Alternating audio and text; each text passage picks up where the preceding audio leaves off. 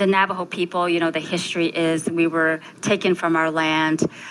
We were relocated, and the story is the long walk where our ancestors had to march over 300 miles to Fort Sumner, from Arizona to Fort Sumner, New Mexico. And on that journey, many of our women and children died, and it was the government forcing us. And so when that all happened and our Navajo people could go back, it was like they knew that was their home. And so I think for me, growing up was very much outside among the sagebrush around the canyon. My family we've had a home where we lived in a traditional Navajo home. And in that land here today, it's the canyons, it's the sagebrush. So that just is part of who we are, that connection to the earth, I guess. And so I think just it has to do with my background and just me as a child. And even though I'm not a Minnesota native, I'm not Ojibwe or Anishinaabe or the Dakota people who this is their land here. I just feel that acknowledgement every time I step outside.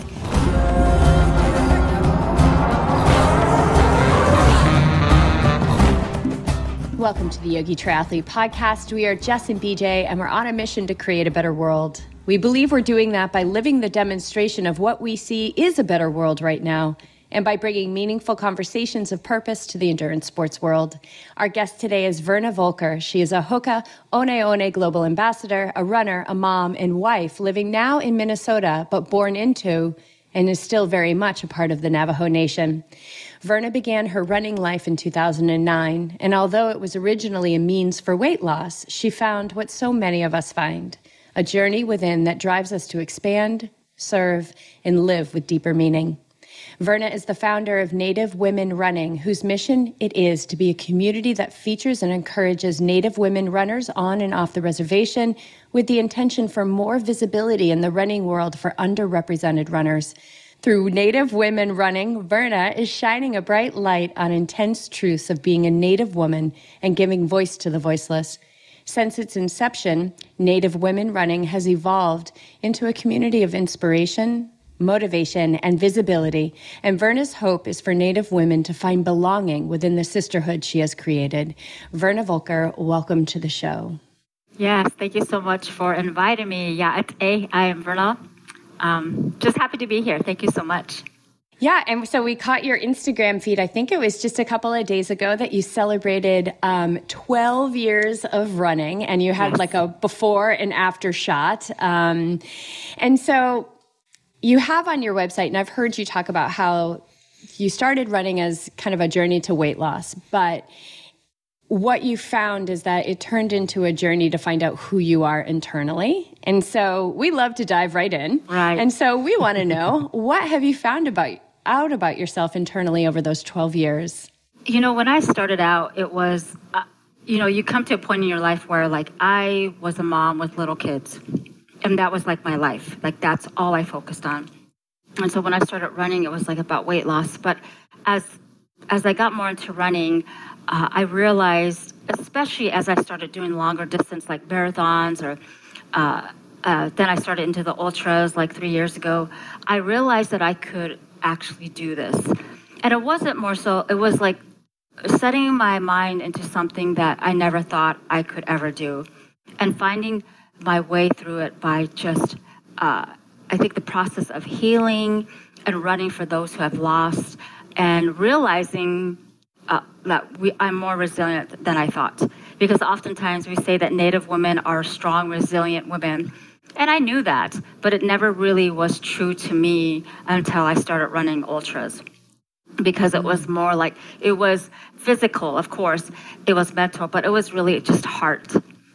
Just saying you could do this, just even now when I have difficult runs, or even a 3-miler seems so hard, I go back to how much has happened and that I can still do this 3-mile. I could do more than I can imagine. So that's just kind of, I found who I was just through the whole process of this. And I hope that my story is always to encourage those who struggle I mean, running is still hard for me. I never think running is like easy or I'm not natural at it. I've always been an athlete, but I really desire is that people will see my story and say, you know what, she was there, like she struggled, but look at her now. So that's always my desire. Now that we're talking about a celebration of 12 years, like where did this journey start? If you want to quickly bring our audience up to date on how you got to, or how you got here, but where it first started. You know, in 2007, my best friend had just passed away, and I did this, we lived in Nebraska at that time, and I did this 2.1 mile race in honor of her, which she would probably laugh because would say, why are you running for me? Because she hates running. But I remember running that race. There was two options, 2.1 and a 5 miler. And I remember running the 2.1 and there was a turnaround and the five milers would keep going. I remember thinking, how could people run that long? And I was like, how could people run 5 miles? That's, and then I finished my race, but it wasn't something that I loved. I was like, oh, I hate this. Like, why would people do this? And so I just kind of stopped then. And then it wasn't until 2009, actually, of March, we moved up here to Minneapolis area, and I noticed there was a running culture here in the cities, and I just started running. My sister was in town, and we ran just a mile. And that's when I just decided, I want to do this running thing. And then from there, it just escalated where I registered for my first race. It was August 2009, a half marathon. And I was really new at running, so I didn't know all the techniques like PR or running watch, having all those things. I had no idea. So I was like, oh, okay, I ran 8 miles. So that's good training. And so then I ran this race and I finished it. And by the picture that you see on Instagram, I was happy. That's when it really, I fell in love with running. I went from half marathons to running ultras in the matter of these 12 years. And so that's how it started. And I finally, I lost weight through that. And then it was a time not also just to run, but just to get out of my daily life with kids. And so that's how it started. And Native people are really natural runners, and a lot of Native people run when they're young, and they said, I ran all my life. I wasn't one of those Native people. So yeah, now I really embrace running today. In that story of starting to just run because your sister was in town, we all know that Minnesota is cold and that conditions do appear many months of the year. What got you out the door? What was compelling you to get out each day? Well, I've always been a person who likes nature, and I would just go out. And my husband is from Minnesota, and so he always showed me growing up in the Southwest. I mean, we got snow, but we never got this minus 15, minus 10. But my husband told me, you just have to layer up and you'll be fine. Some Minnesotan telling you. So then from there, I just started learning how to dress in the winter. Layers. I mean, I've run 20 miles in minus 20 degrees, having to have making sure my hydration pack doesn't freeze. I put hand warmers around the water bladder. I was very creative. And so you just do it. And for me being in Minnesota, it can get pretty gray a lot during the winter. But I rather run in freezing cold temperatures than are 80 degrees. I became a runner here in Minnesota. I didn't become a runner when I was home, in New Mexico where it's desert and it's flat. I wasn't running canyons or these mountains. I started here. And so it's been such an adjustment when I do go home.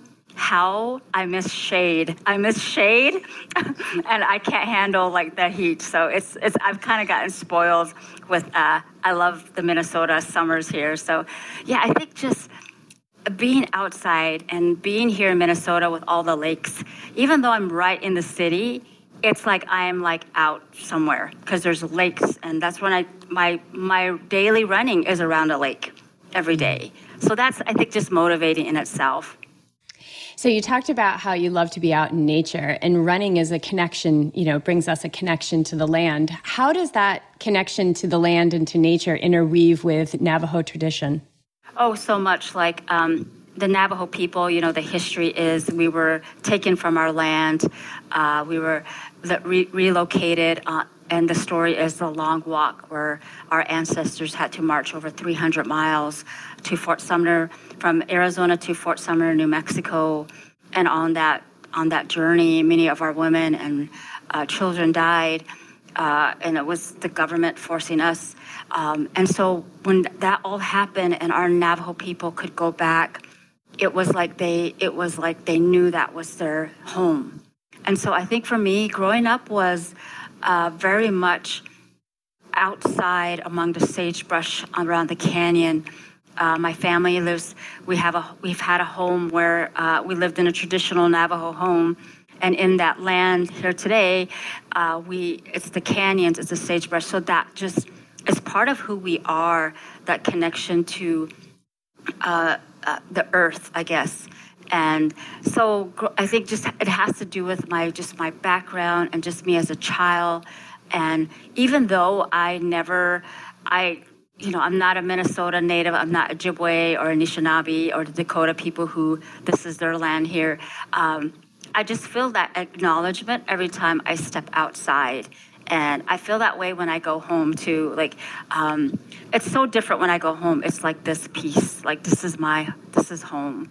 And so sometimes when you take things for granted as a younger, I'm just like, man, I wish I could go home. Like, I just have so much of appreciation for it, so much more now as an adult, and not living there has really given me that appreciation of where I came from and the land that my ancestors have been on, and my family who are there right now. Give us a glimpse into a traditional Navajo home. So a Navajo home is called a hogan. So I would say like maybe octagon shape, or kind of like so it's made out of like, the structure of like wood and mud, like the earth. It uses everything from the earth to make it. It's a one-room house, and there's like a wood stove right in the middle where you can get like, you have a wood stove, so the heat. And the door always faces the east, because the Navajos believe that when you wake up, you should always face the east to greet Creator and say your prayers. And so I grew up, when I was really little, my father built a hogan. And my father passed when we were 3, but when I was 3 years old, but he built a hogan. And I do remember, granted, I was young, I realized the memory that I still have of us just all sleeping in one room. Like that was just like, that was life. And I grew up without plumbing and electricity for a long time. So that home no longer exists, but I'm so happy to have that memory of living in a hogan. So that's how it is. It's so different from my life here, where, kids are like, I want my own room. It's like, I always say, let me tell you about when I was a kid. And they're like, oh gosh, Mom, we know. So yeah, that's a traditional Navajo home. Yeah. I love that connection. I think that really, at least for me, it strikes a chord to have that entryway to the East to welcome in creativity in the world. Yeah, and we always talk about how when you wake up too, you run to the East. You run to the East to greet Creator, and that's when you say your prayers and you make a connection and to what's around you and your blessings. And so I always knew that story growing up, but it never really played any part of my life until I started running. And when I have time, I usually love running early in the morning. And my favorite runs are just when the sun rises. And so I always think of that and what a blessing it is. And the rest of your day just seems so much better and brighter when you do that. Now, are there some days where you're running like, kind of in the city, like on the concrete? And, I come from my entry into like endurance sports was triathlon, and then I went to trail running. And I didn't realize until I went into trail running that there's a lot of anti-road people, And I have always, I think I did admittedly go through a phase where, you just fall in love with the trail and you're like, oh my God, the trail is it. But how could you share some words of perspective or wisdom about you're still out in nature, even if there's concrete under your feet? Yeah, that's a good question. Oftentimes, like when I go trail running, I have to drive. I have to drive like 40 minutes to an hour. I think it just depends. I always, like with Native Woman Running, one of the things that I made a shirt, designed a shirt. My nephew designed a shirt called Run the Land. I think oftentimes Native people, it's like run the land. I always tell them, because a lot of times there's this whole land acknowledgement that people are wanting to do, land acknowledgement, which I think is amazing, of, doing that more at races, of acknowledging the land that you're on. But one of the things that I always tell my runners, or what I post, is your first step outside is the acknowledgement of the land. And so whether a lot of my women, some of them are who live on the reservation, some live off the reservation, all of us are running the land where we're at, no matter what, if you're in Canada. And so for me, it's not just about land acknowledgement, it's for us as Native women to say, you know what, I might be outside in the middle of Chicago, that this is my space, this is my land. And so I tell the women, run the land because it belongs to you. And I think oftentimes we haven't found that space. And so this hopefully encourages them to do that wherever they are. So I'm very thankful for all the women. We have so many women from everywhere that are running, and that makes me so happy when I see them running on the reservation or right in the middle of the city, because they're representing Native women running, but also representing who they are as Native women. I love that perspective. It really is like holding every step with reverence. We right. get to run, we get to step out our door, that we have that kind of, we live in a society where we can step out the door and we can begin to run, and just, you're running the land. Right. And it's those mental preferences of like, well, I don't run the road anymore, and I only run the trail, or that's the only kind of run that, I feel at home with. And really, we're missing this opportunity to realize that we're running the land. I absolutely love that. That's so wonderful. The obstacles that show up, and I started with the weather, and now we're talking about terrain. So if you have that connection with your inner self and the just moving the body and connecting with nature, it doesn't matter what it is. These obstacles simply just fall away, and your purpose becomes higher than anything. No matter what shoe you wear or clothes you wear, exactly. How far you go, it doesn't matter. Exactly. Yes. Well, let's talk about Native women running. I want you to tell the story of when it was born. Yeah, so as I got more versed into like running, I realized there was like a social media. People were posting their runs on social media. And I started doing that on Instagram, where people would show their pictures. So 3 years ago, I noticed when I was scrolling through Instagram, I saw the same type of runner, the cute, white, blonde, fit. The mother who just had a baby and ran Boston back to her pre-pregnancy weight. And I never felt a belonging. There was a lot of Native people who were, shown, or popular Native runners that you would see in Runner's World, but it was very far and few. But I think for me, it was more like I didn't see myself. I wasn't one of those type that was like, breaking records, or one that was Olympic all these things. I was just a normal person, a mom. So I started doing my research, and I had some Native women following me on my personal account. And I said, hey, if I started this account, would you follow? And they said yes. And so from there, I share stories. A lot of times people think that it's part of being a membership, and I get messages, people saying, do I need a membership? I said, no. Basically, like with Native people in general, we tell a lot of stories. Our life is or even anyone. We have this, our family stories, our culture. And all I wanted to do was celebrate Native women, especially those women who never thought they would ever be highlighted or brought to some kind of attention. I think I see myself in a lot of that. Like when Hoka asked me to be one of their global ambassador, I literally cried on the Zoom meeting because I was like, if I get emotional with you guys, I'm sorry, but like I literally cried on the Zoom meeting because I thought, I was of course shocked, but at the same time, I was like, it was like, I never thought that I would ever be seen like as a runner. And so I want to celebrate women who are doing 100 milers, but I want to celebrate the mom who just started running.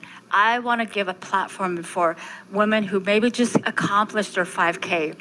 And so I'm just trying to bring a positive light to our Native women in running and others to see, wow, these Native women are doing these amazing things. Because so many times, Native women are looked at, through like costumes, like Pocahontas, or which overly sexualizes our women.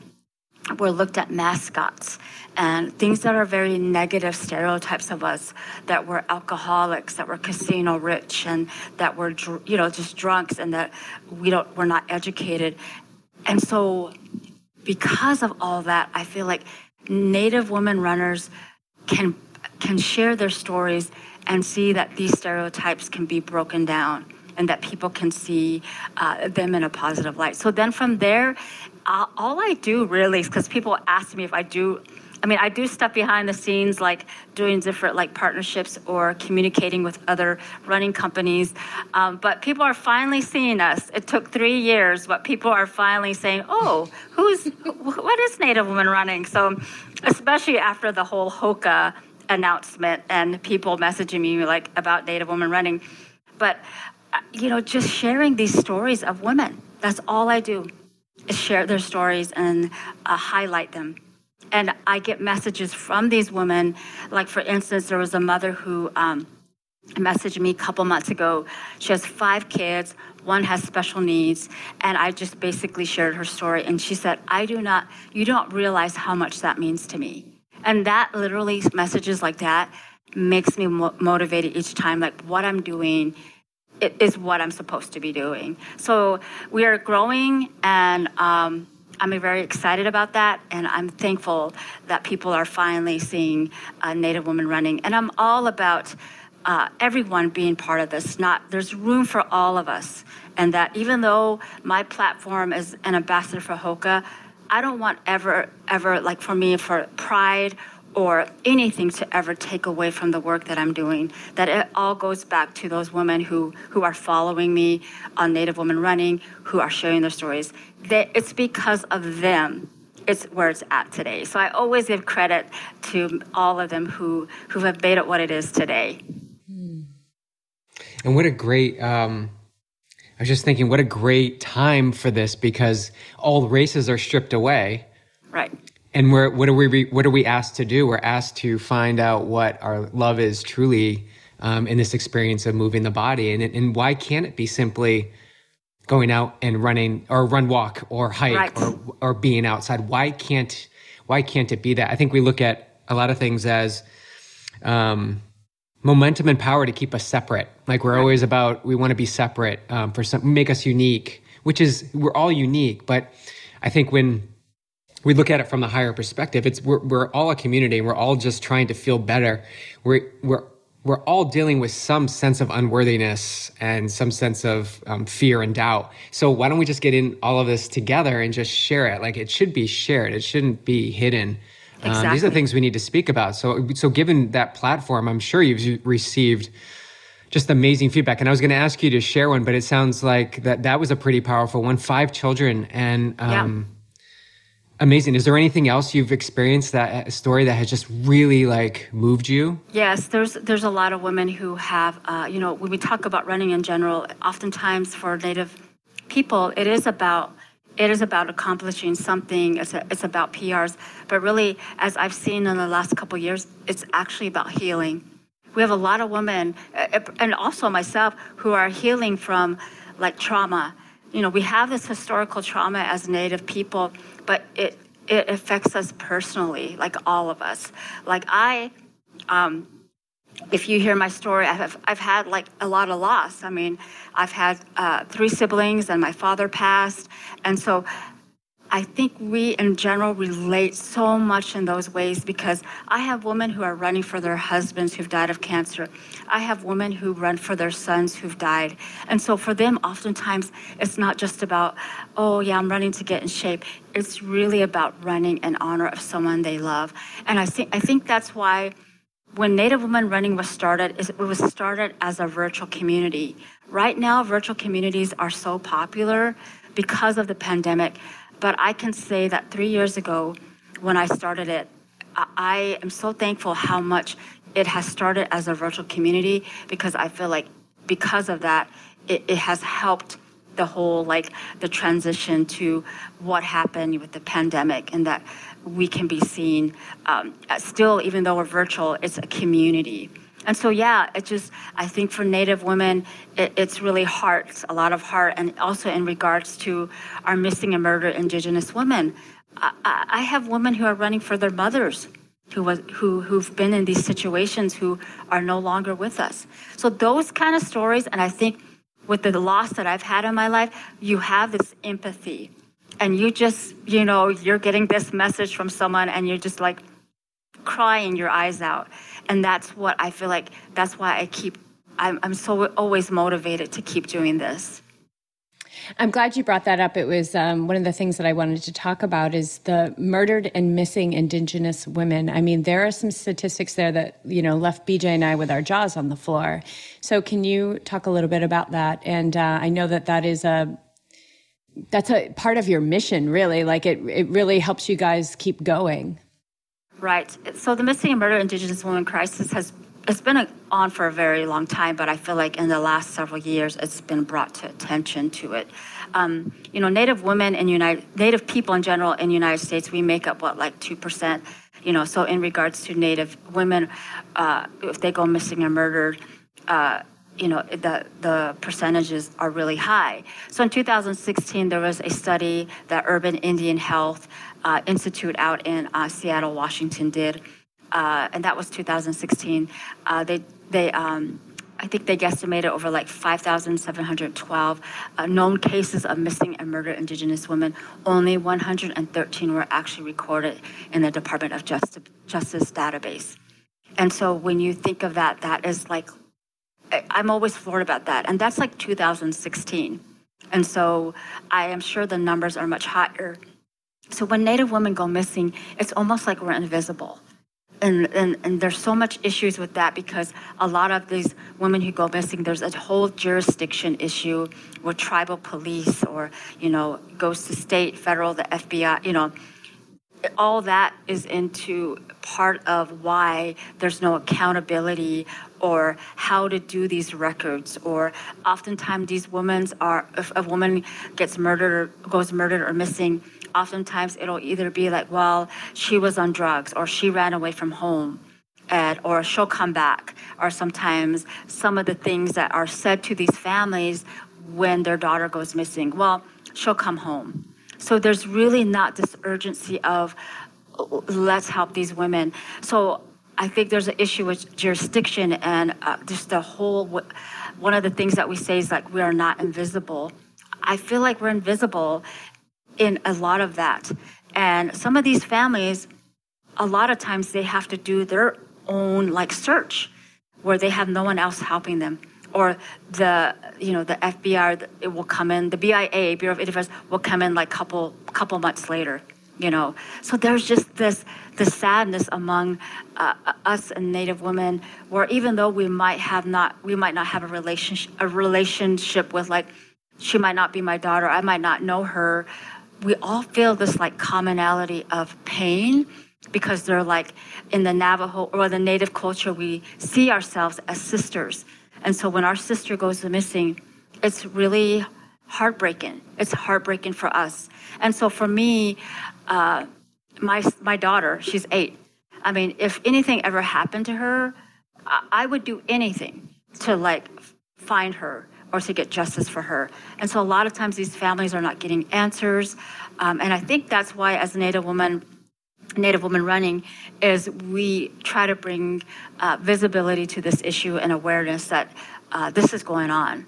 And it's happening off the reservation, and it's happening in cities where women are. And so I think in the last couple of years, it's just gotten so much awareness, and this is our reality.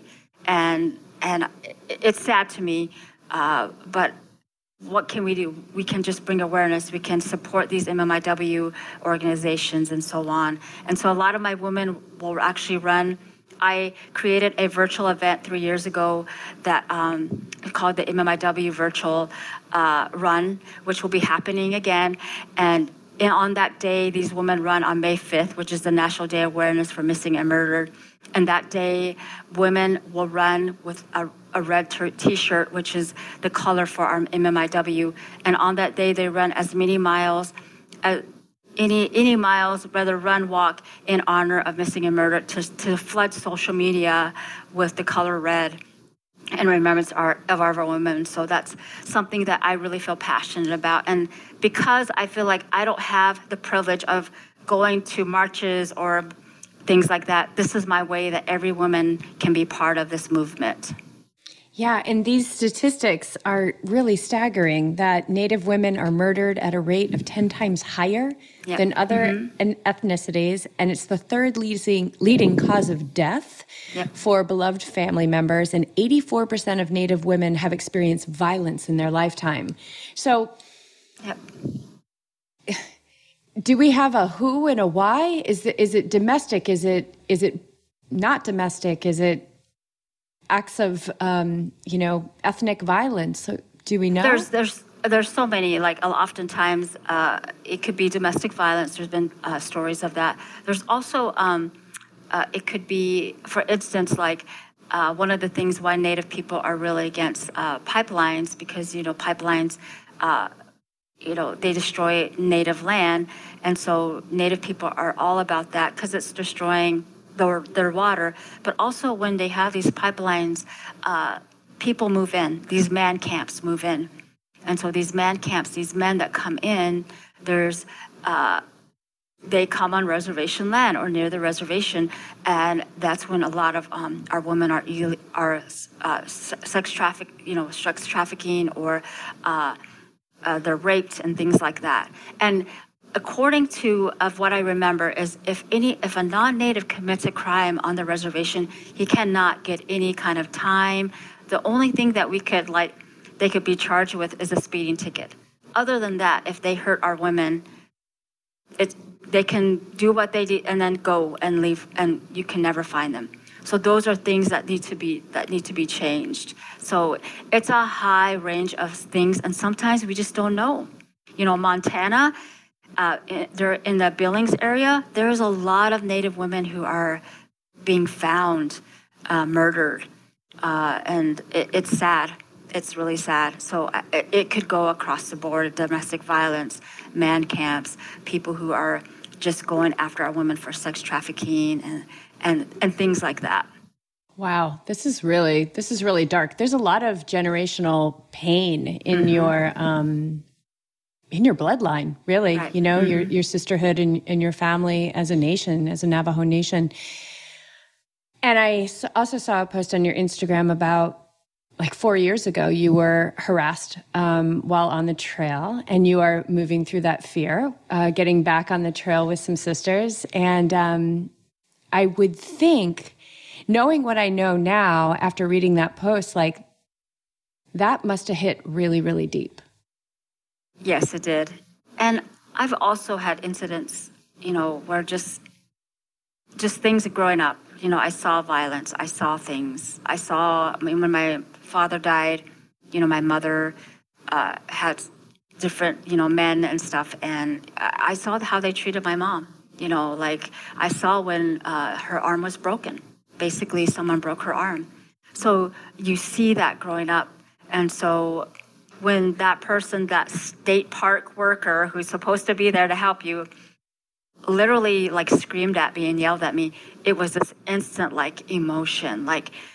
why are you doing this to me? Like, I'm not trying to hurt anybody.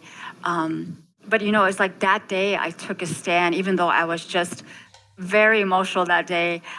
I went and took it to the higher up, to people who were in charge of the boss, who his boss was like, said I was breaking rules, whereas I was like, give me your card. I want to talk to your supervisor. So I think it gave me this empowerment too of standing up for myself during that time. And it was good to go back to that trail because it was a little hard, but at the same time, it was like, I have to face this. So yeah, I think all of it connects in that way, especially during that time. Yeah. And fear isn't always the reason not to do something. Fear many times is the reason to do something. So when you went back on that trail not too long ago and you had support with you, how did you move through those moments of fear or remembrance of that fear? It was just interesting because everything kind of flashed back to me, like during the trail, like running. And we were supposed to go to the spot where this all happened. So my 3 friends were like, we got to get there so that we could just you can just let it go. But we weren't able to have access to that. So we found a spot and they just made sure just to reassure me that they were there, how I was feeling, and just kind of working through that. It almost gave me this more of like a motivation to just not let that bother me. And I think back and I'm like, I should have done this. But I just, now I think, don't you ever treat any woman like that, on the trails who wasn't like doing anything wrong. So just giving me this empowerment that day where I was even actually thinking, maybe I should go there this weekend, I think it would be a little bit different if I was by myself. At least I had like 3 women with me. I think if I was to go alone, it'd be a little bit different. So maybe that's one of the things I need to do is try to face that alone. So. Yeah, we're always working on some sense of some sense of up leveling. It's like just when we think we have it, we're like, yeah, okay, I'm unstoppable now. And then something else floods into our life and we're like, are you kidding me? Like I need to step up my game again. But you lead such a oh man, it's just so empowering to I'm just picturing myself right there with those 3 other women. And they've got your back, but you have their back. And now that spreads through their communities. And then this trickle effect happens where we shouldn't really neglect that swirly sensation inside that says like, this doesn't feel right? And I think all too often we start to backpedal into our habits of just, let's not rattle a boat. Let's not shake things up a little bit. And to do that as a woman on the trail and to do it alone, eventually it's going to happen. Like you're going to have to go out by yourself. Exactly. Like, it's so empowering. And my point is here, that time will come, like when you're ready. And we work through this with our athletes and with our own selves too, like pushing the envelope too quickly. You're playing with a little bit there. And if it goes the other way, it may not feel comfortable, but when you're ready, and you embrace that just sets the momentum in a different direction. And it just, wow, you don't know where it's going to take you. The same thing with your Instagram account. I love that you were so, you're like, are you going to follow this if I set this up? Like, that's how we are. We're like taking little tiny steps, but then look at where it's at now, 3 years later. Yeah. Relentlessness. You've got a ton of relentlessness in you. I try. Where does that come from? Who in your life is relentless like that? Really empowering? My sister. Yeah. So the story is, I'm so sorry, I'm just getting emotional, but my sister... It happens on this show. It's okay. Oh my gosh, it's you guys. So my sister, she's my older sister. In the Navajo culture, the older daughter is the matriarch of the family. And so my sister is the one who, when my father died, she took control because my mother was an alcoholic. And so my sister's the one who quit school, got a job, and made sure that we got an education. And so she is like, she doesn't realize how much the mom I am, the person I am, is because of her. I mean, she made things happen. Like, she made Christmas happen. I mean, we were like just poverty level. We had so much loss around us. And my sister somehow made Christmas happen. And so I think because of her, she is up there, and it's because of her, I think, is where I'm at today. And she made sure that I got an education, especially us younger siblings, because there's 10 of us. And so she's like the oldest sister. And because we've had siblings who've passed away, she's the one who's had to plan the funerals. She's the one who has to call us and say, your brother died. We want you to come home. Like, she is the one where when I go home, she tells me to come with her to the funeral home. Like she is the stronghold to our family. And I think that's why I always brag about her, and she doesn't realize how much she's, played such a big role. And I think I give all the credit to her. So, yeah. How old was she when she stepped in, really, as the mom? She was probably 14. Like, she lost a lot of her, teenage years, to just taking care of us, and she started working because there was no one to provide for us. And so, yeah. And does she still live in Navajo Nation? Does she still live on the reservation? Yeah, she lives in New Mexico. Yeah, she's as a caretaker for sure. Because right now my mother is 83, and she takes care of my mom too. She does all that. Takes my mother to the hospital. Takes my mother to the doctor. Does all that, and she's still the boss. She's, even now, I mean, I'm the youngest of 10, and when she says she wants something, like she needs help with something, we're like, okay, she'll text us, say, or like, you need to go call your mom, and we have to listen to her, because you should never say no to her. So. What a responsibility. Yeah. Age 14. I can't even imagine, dressing myself at that point to get to school at that age. What did you see? Can you recall that? Do you recall that when that happened? A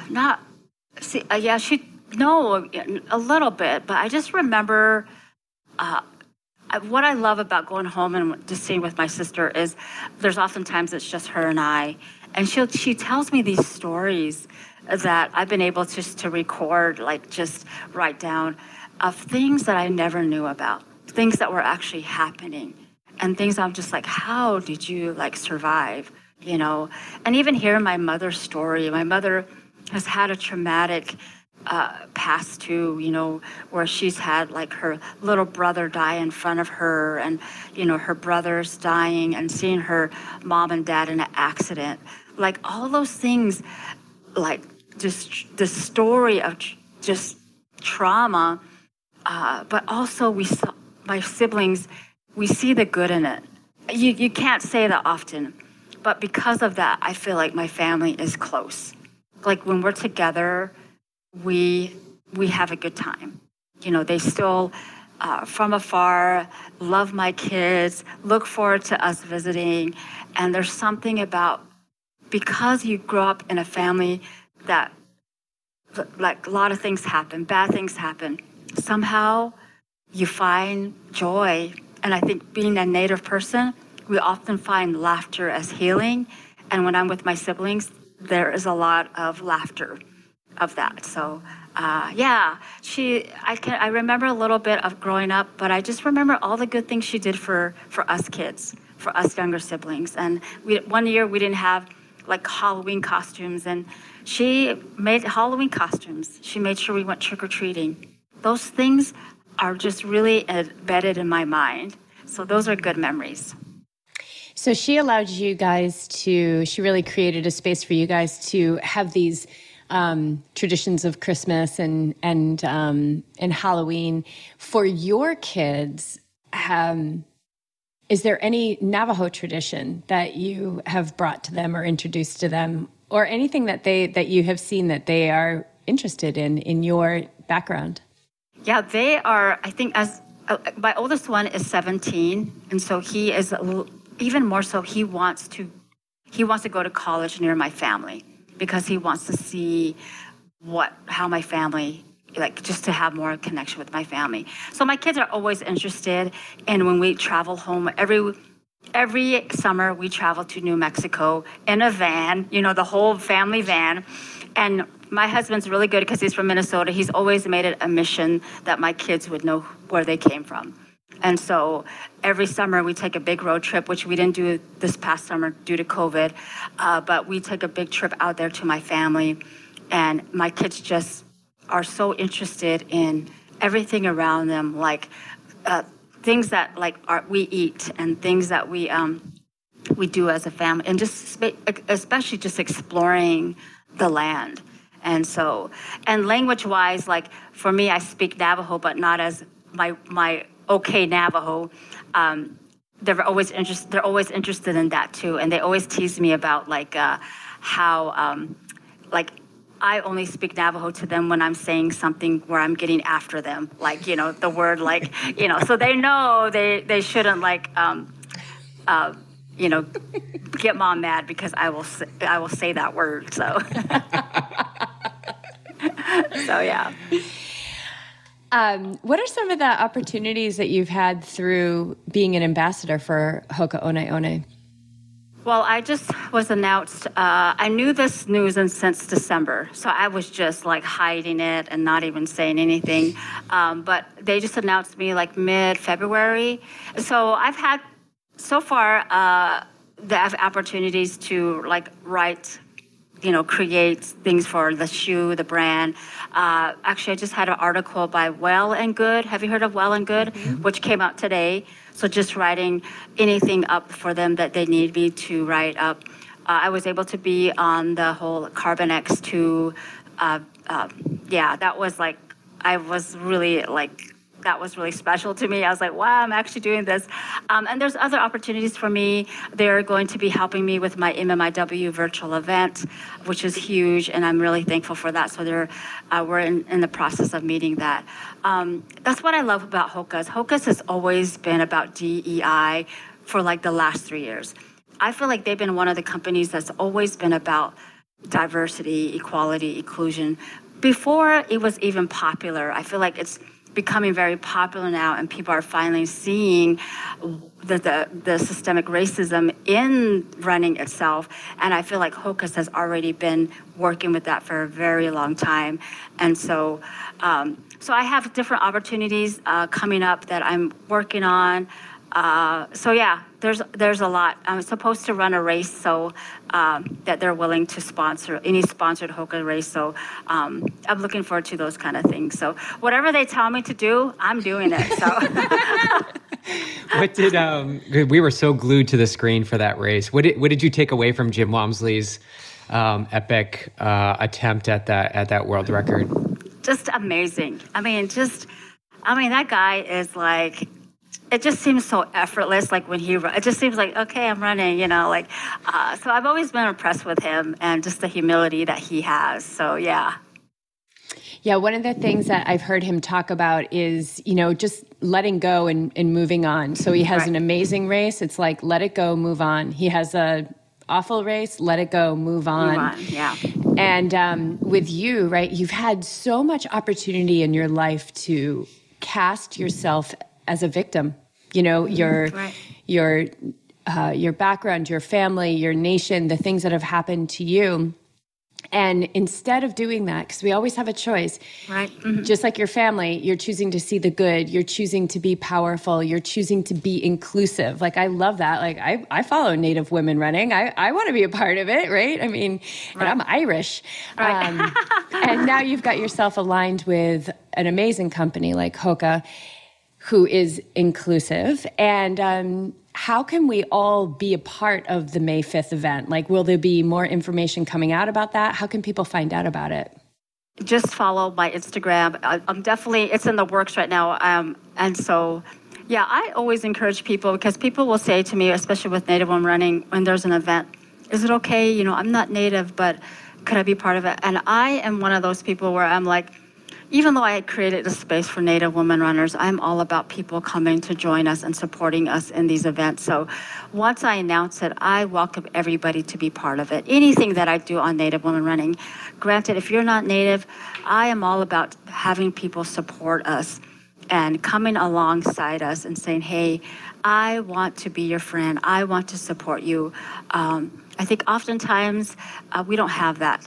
And right now I have a event with 4 running groups for International Women's Day, a free virtual event where we just collaborated. And 2 of them are one is in Boston, one is in New York City, one is in a group out in Atlanta, Georgia, one out in California. We just want to see collaborations of working together, and that's what I'm all about. So yeah, so just follow us, and you will see that announcement. And what's the vision for Native women running? Oh, I get a lot of that. So Native women running is growing faster than I can keep up. I am alone doing all this, and so and I have my teenage boys who help me with the website and any kind of stuff like that. But I would love to someday have an ambassador program where I have different women, Native women, who are leading groups all over. We call it Turtle Island, from Canada down to South America, like this Turtle Island, building this community in their area. I've had people out in Canada, First Nations people, reaching out to me saying, hey, I want to start a Native woman running group. And I don't have any kind of system yet or any kind, but I see the need to have these ambassadors and say, hey, you are living in Phoenix, Arizona, you're Navajo. I would like you to start a group there and building communities in their area. Because I oftentimes get people say, hey, is there a Native woman running group out in New York?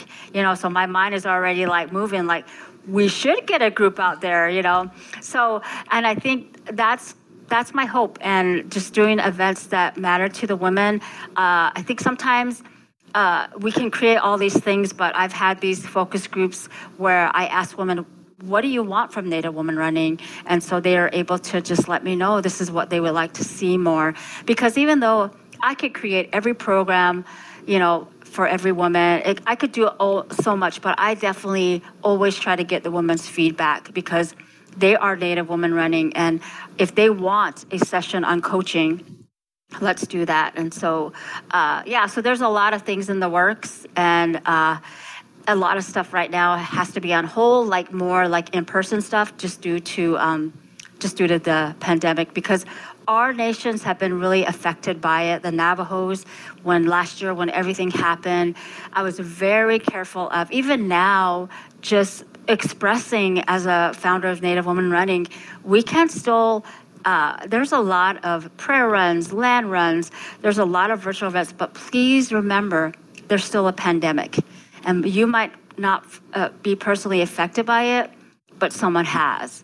And so from that, talking that as just heart, because my son got COVID and he got really sick. And so for me, it affects me personally. And so I try my best to give that balance and get that message out to say, hey, you can still run, but please just be careful. I guess it's maybe that mother in me. I'm not trying to be bossy, but I truly care for people, and I don't ever want to be in a position where someone got sick or someone got something in regards to COVID, because I would feel really bad. So I'm just very cautious and very careful on how my events have been far and few because of that.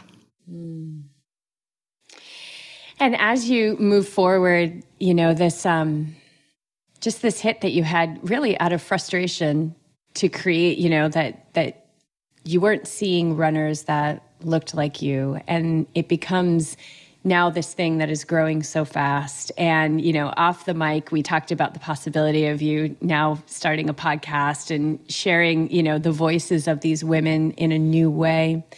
What do you have to say to somebody who's kind of has that hit on their heart? I think what's so cool about when we find a purpose in our life, it comes in so many different ways. And for you, it was frustration. For somebody, it could just be this thing that they've been hearing their whole life that they want to do, but maybe they're stuck because they don't know what it's going to look like or how. And so what would you say to them? I just feel like it's not just saying it's not going to be easy. It's going to be hard. And I think because of how hard it's going to be and how challenging it is, there is going to be, it's going to flourish. It's going to happen. When Native Women Running was created, I never thought it would come this far. And it was challenging. It was 3 years. Granted, I've had people who are not happy with how I run it. You always have people who, I guess you call them haters, I've had those. And I always have to remember that comes with this kind of job, that people are not going to be happy with you. So I'm learning how to navigate that and just seeing that, that despite the little, the little hate that I get, there's just tons of people who support me. And so just telling that person, it's going to be hard, it's going to be challenging, you're going to get this and that. But at the end of it, when you get messages, like I told you, from people saying, thank you so much for creating this space for us, it just hits you and you realize, this is what I love doing. And granted, I teach part-time as a second grade teacher. I work in the mornings teaching math, reading, and writing. And then my afternoons I spend doing stuff with Native Women Running. To me, it's a job. These both jobs that I have is something that I really feel passionate about. And so I really work hard at it and try to balance that with my family.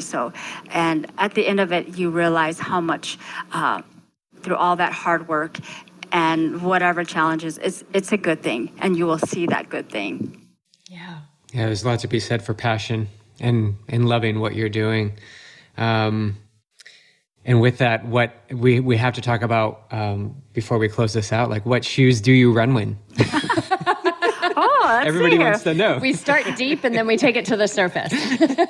Well, so I always say how I love Hoka's. I've loved Hoka's even before they even made me ambassador. So Hoka's has been my shoe. I used to do Brooks and then I changed, and I have some knee issues, and I just feel like Hoka's is always like you feel like you're running on the cloud. It's just so easy on my knees. And so I've been wearing, what did they just send me? They sent me the Carbon X2, which is really good. And I really love I think it's the Challenger 4, which is the trail running shoe.